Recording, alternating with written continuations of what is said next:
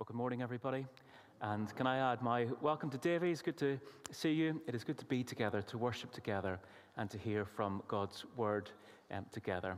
As we turn to his word now, let's pray and ask for God's help.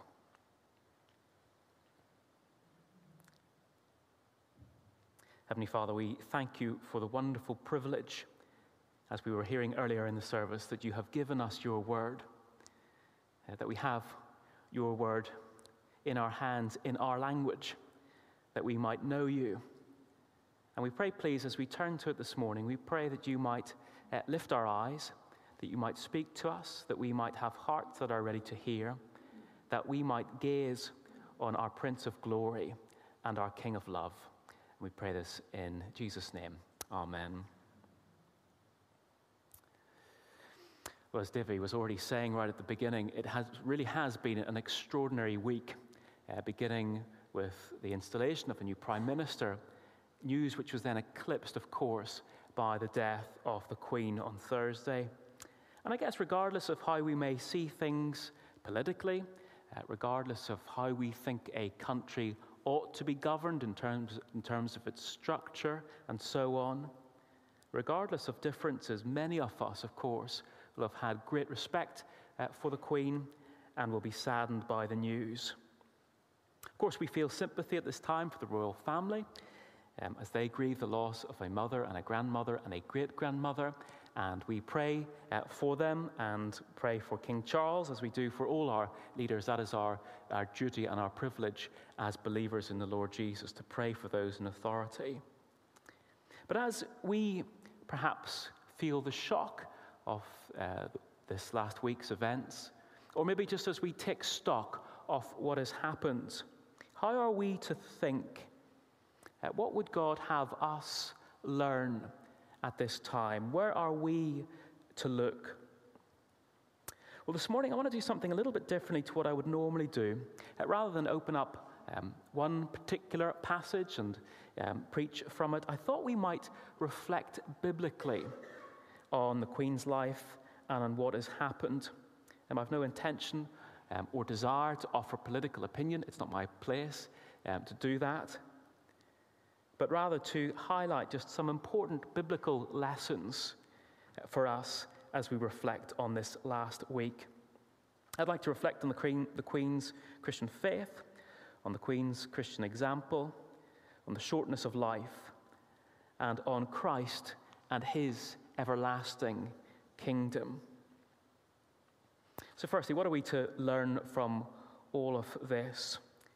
Well, I think firstly and most basically, God calls us to embrace the Queen's faith, to embrace faith in the Lord Jesus. In other words, to be those who, like the Queen, put our trust in the Lord Jesus Christ as our Saviour and as our Lord.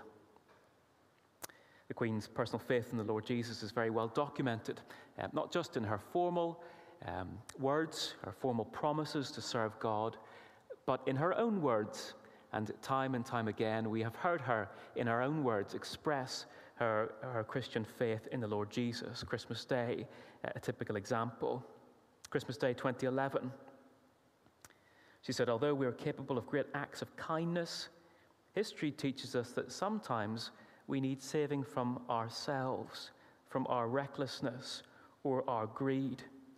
God sent into the world a unique person, neither a philosopher nor a general, important though they are, but a Saviour with the power to forgive. Forgiveness lies at the heart of the Christian faith. And of course, she was absolutely right. Her words then seem to echo words of the Apostle Paul, words that we had read out earlier from 1 Timothy 1.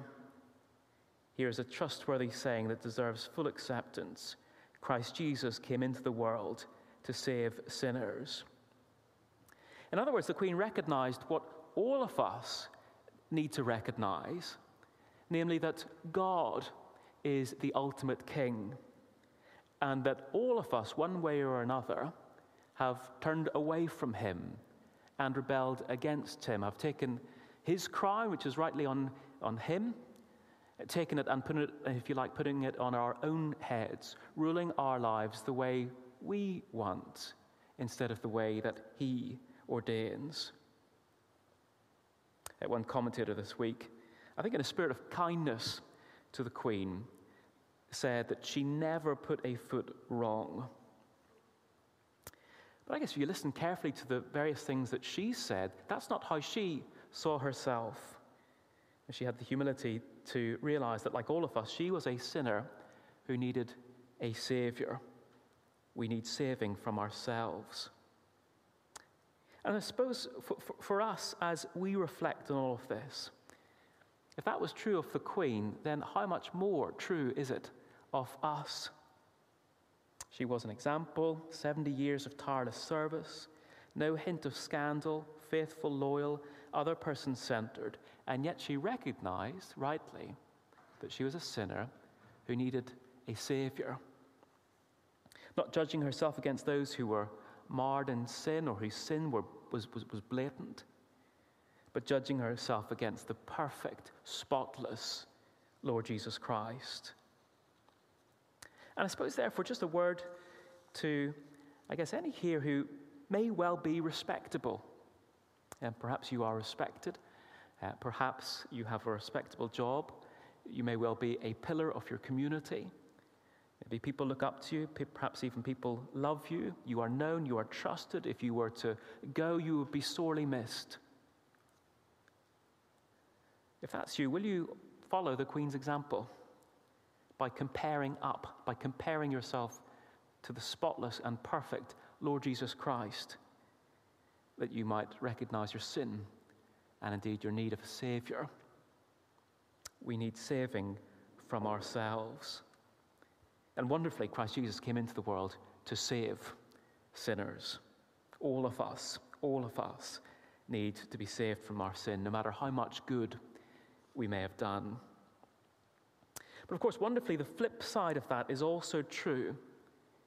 Namely, that all of us can be saved from our sin, no matter how bad we may be. Our Savior isn't just prepared to save those who are respectable, he offers rescue to all. When Paul wrote those words, Christ Jesus came into the world to save sinners, he goes on to say, of whom I am the worst. And as we hear that, we might be thinking, well, this is Paul, he's just being humble, he's just being a bit down on himself. But no, Paul really was the worst of sinners. He was a persecutor, a murderer, a monster. And yet the Lord Jesus came to save people even like him, showing him immense patience and mercy and forgiving his sin. And so again, just maybe for you, as you reflect on your life, maybe you know that your life has been marked by obvious failure and blatant sin.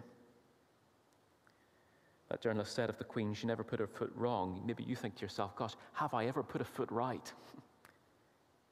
Well, even if you haven't,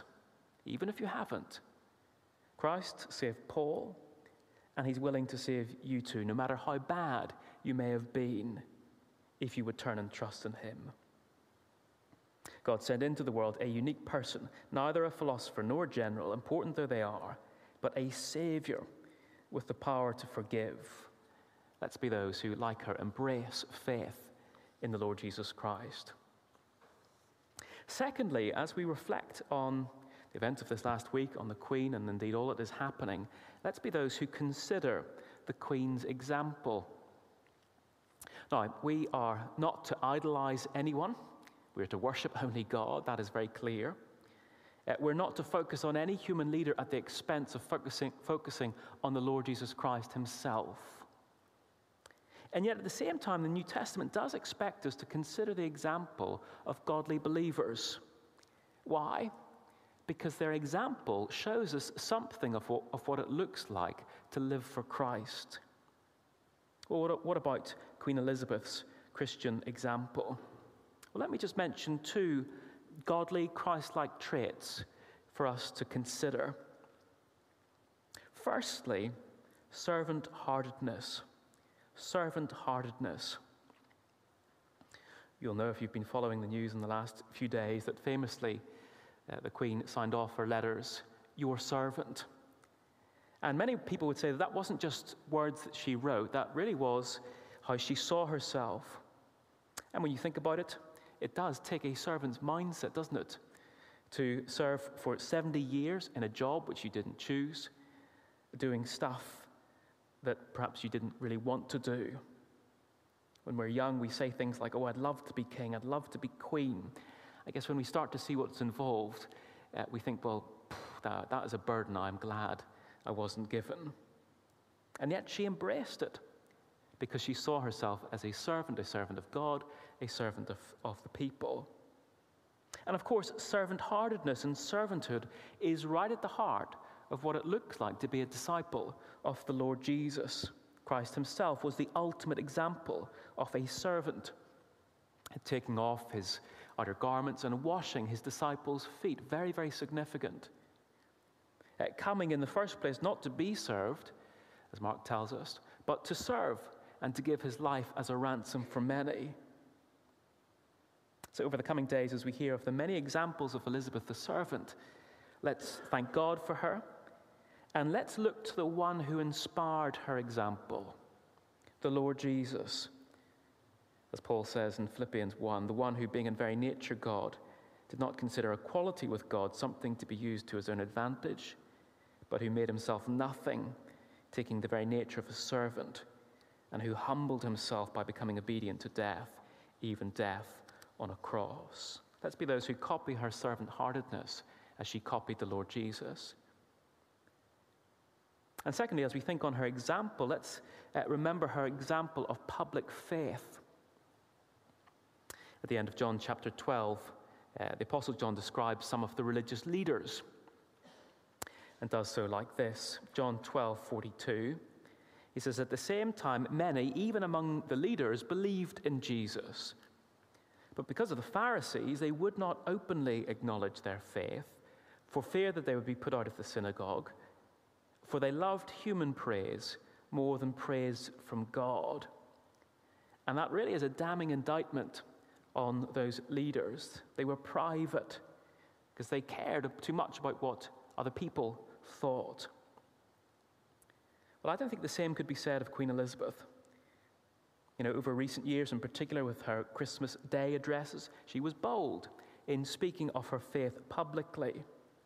And as we reflect on that, no doubt there would have been pressure for her to tone it down, to be less specific, to be more inclusive, perhaps to speak about faith generally rather than faith specifically in the Lord Jesus. Pressure to tone it down. And yet we heard her time and time again acknowledging publicly her faith in the Lord Jesus and even seeking to warmly encourage others to embrace the Lord Jesus himself. We don't have the same opportunities that she had, the same platform, and that's okay. But wherever God has put us, let's be those who publicly acknowledge our faith in him and seek ways in whatever way we can to warmly encourage others to embrace him too. Let's be those who embrace the Queen's faith in the Lord Jesus Christ. Consider the Queen's example as she copied the Lord Jesus Christ. Thirdly, I think these last few days have called on us, I think, to number our days. We know, don't we, that no one lives forever. We know that death will come to all of us, no matter who we are. And yet, at the same time, at times, we don't fully believe that. One person, I think it was on Friday, said this of the Queen. She said, we knew she would one day die, and yet perhaps a part of us felt she never would. I think that's just very, very honest, isn't it? And I don't think that person was alone in thinking like that. Why? Because I guess for much of the time we distance ourselves from death. We don't talk about it. We don't want to think about it. We push it out of our mind. We don't like it there. And so a part of us can feel that it's not really real. We know it is, but part of us feels it's just not really real. But actually, as believers in the Lord Jesus, we would be wise to consider our deaths.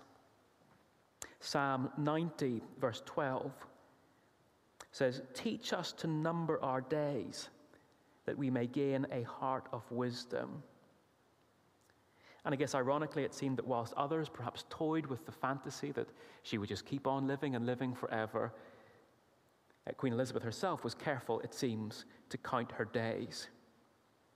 On her 21st birthday, she said this in a radio address: "I declare before you all that my whole life, whether it be long or short, shall be devoted to your service." I think she had the perspective to count her days. And of course, unless we too fully come to terms with the reality that we too will one day die, unless the Lord Jesus comes back before it, unless we fully come to terms with that reality, we'll never make the best use of this life in service of Him. And indeed, we will go through life unprepared for meeting God beyond the grave. We've got to learn to number our days. And I think witnessing the Queen's death and seeing all that's happening over the next number of weeks gives us an opportunity to do just that, to number our days. The author Tim Keller writes this very helpfully. He says, "Death is like spiritual smelling salts to awaken us out of our false belief that we will live forever." Death is like spiritual smelling salts to awaken us out of our false belief that we will live forever. And so over the coming days and weeks, as a nation mourns, as we witness the ceremonies, let's be those who breathe in those smelling salts, as unpleasant as it is. Let's allow them to awaken us to our own mortality, to number our days. Not that we might be discouraged, not that we might feel down, but that we might gain perspective on our lives, that we might gain a heart of wisdom, and indeed that we might feel the urgency to stay ready for the day when we will meet our Maker. Let's be those who number our days. But then finally, let's be those who look forward to an everlasting kingdom. I think that many would say that despite all of the wars and the crises and the various difficulties over the past 70 years, many would say it was good to live under Queen Elizabeth's rule. It was good. That's not true of all monarchs. I was reading recently of the king of Saudi Arabia, Mohammed bin Salman, known as Abu Rasasa, that is, father of the bullet. Ruthless man known for brutal suppression of his people, indifferent to his people's welfare. And for his subjects, his rule is a terrifying thing. But to have lived under a kind, servant-hearted, consistent, constant monarch who is concerned for the welfare of her people, that is good. We've experienced it as a good thing. It's why she's so loved. It is good to be ruled by a good ruler. And of course, for us who are believers in the Lord Jesus, well, how much more so for us as subjects of King Jesus? A king who didn't just reach out his hand to greet, but who reached out his hand to heal. A king who didn't just listen empathetically and kindly to people's difficulties and their circumstances, but who time and time again overcame them extraordinarily, miraculously. A king who didn't just spend his life for us, but a king who gave up his life to death, wearing a crown of thorns for us. A king whose rules and laws are given for our good, that we might flourish. And a king who will one day return to reign forever. One journalist, I think it was on Friday, said this: "It's impossible for anyone to fill the Queen's shoes because she's been this unique figure in modern history. The truth of the matter is, and we all know it, it's why we're all so upset and grieving, is that there's never ever going to be anyone like the Queen again," is what she said.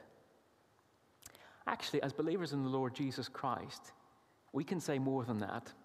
We have a better hope than that, because we can look forward to Christ's coming and his everlasting kingdom, to a time when he will rule in justice from shore to shore, to a time when he will drive out evil altogether, to a time when he himself will bind up the wounds of his people, to a time when he will banish suffering and sadness, and a time when he will ensure that no one in his kingdom is overlooked. So let's be those who, recognizing the goodness of living under a good ruler, look forward with confidence to the returning King Jesus, and his everlasting kingdom. Let's take a moment just to pause, to reflect on our King, and I'm going to lead us in prayer in just a moment.